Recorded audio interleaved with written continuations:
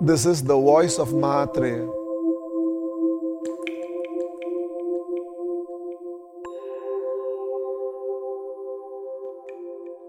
There's this kid who has been posting these questions for 4 hours continuously, same question. If I don't answer, he'll come directly. He's asking this question, why is that being soft is always taken as a weakness? So is it necessary that we have to be rude and only then people will respond to us? Now you tell me, by being rude, can you be peaceful?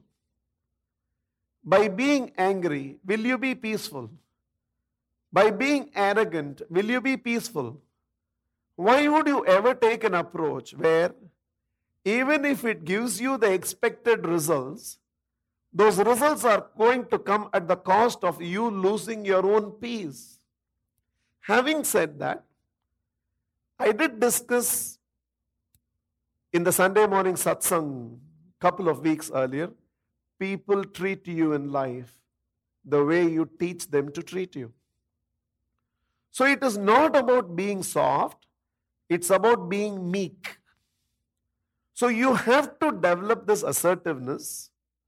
I always tell people, let there be strength in what you communicate and humility in the tone with which you communicate. There has to be strength in vocabulary. There has to be strength in words.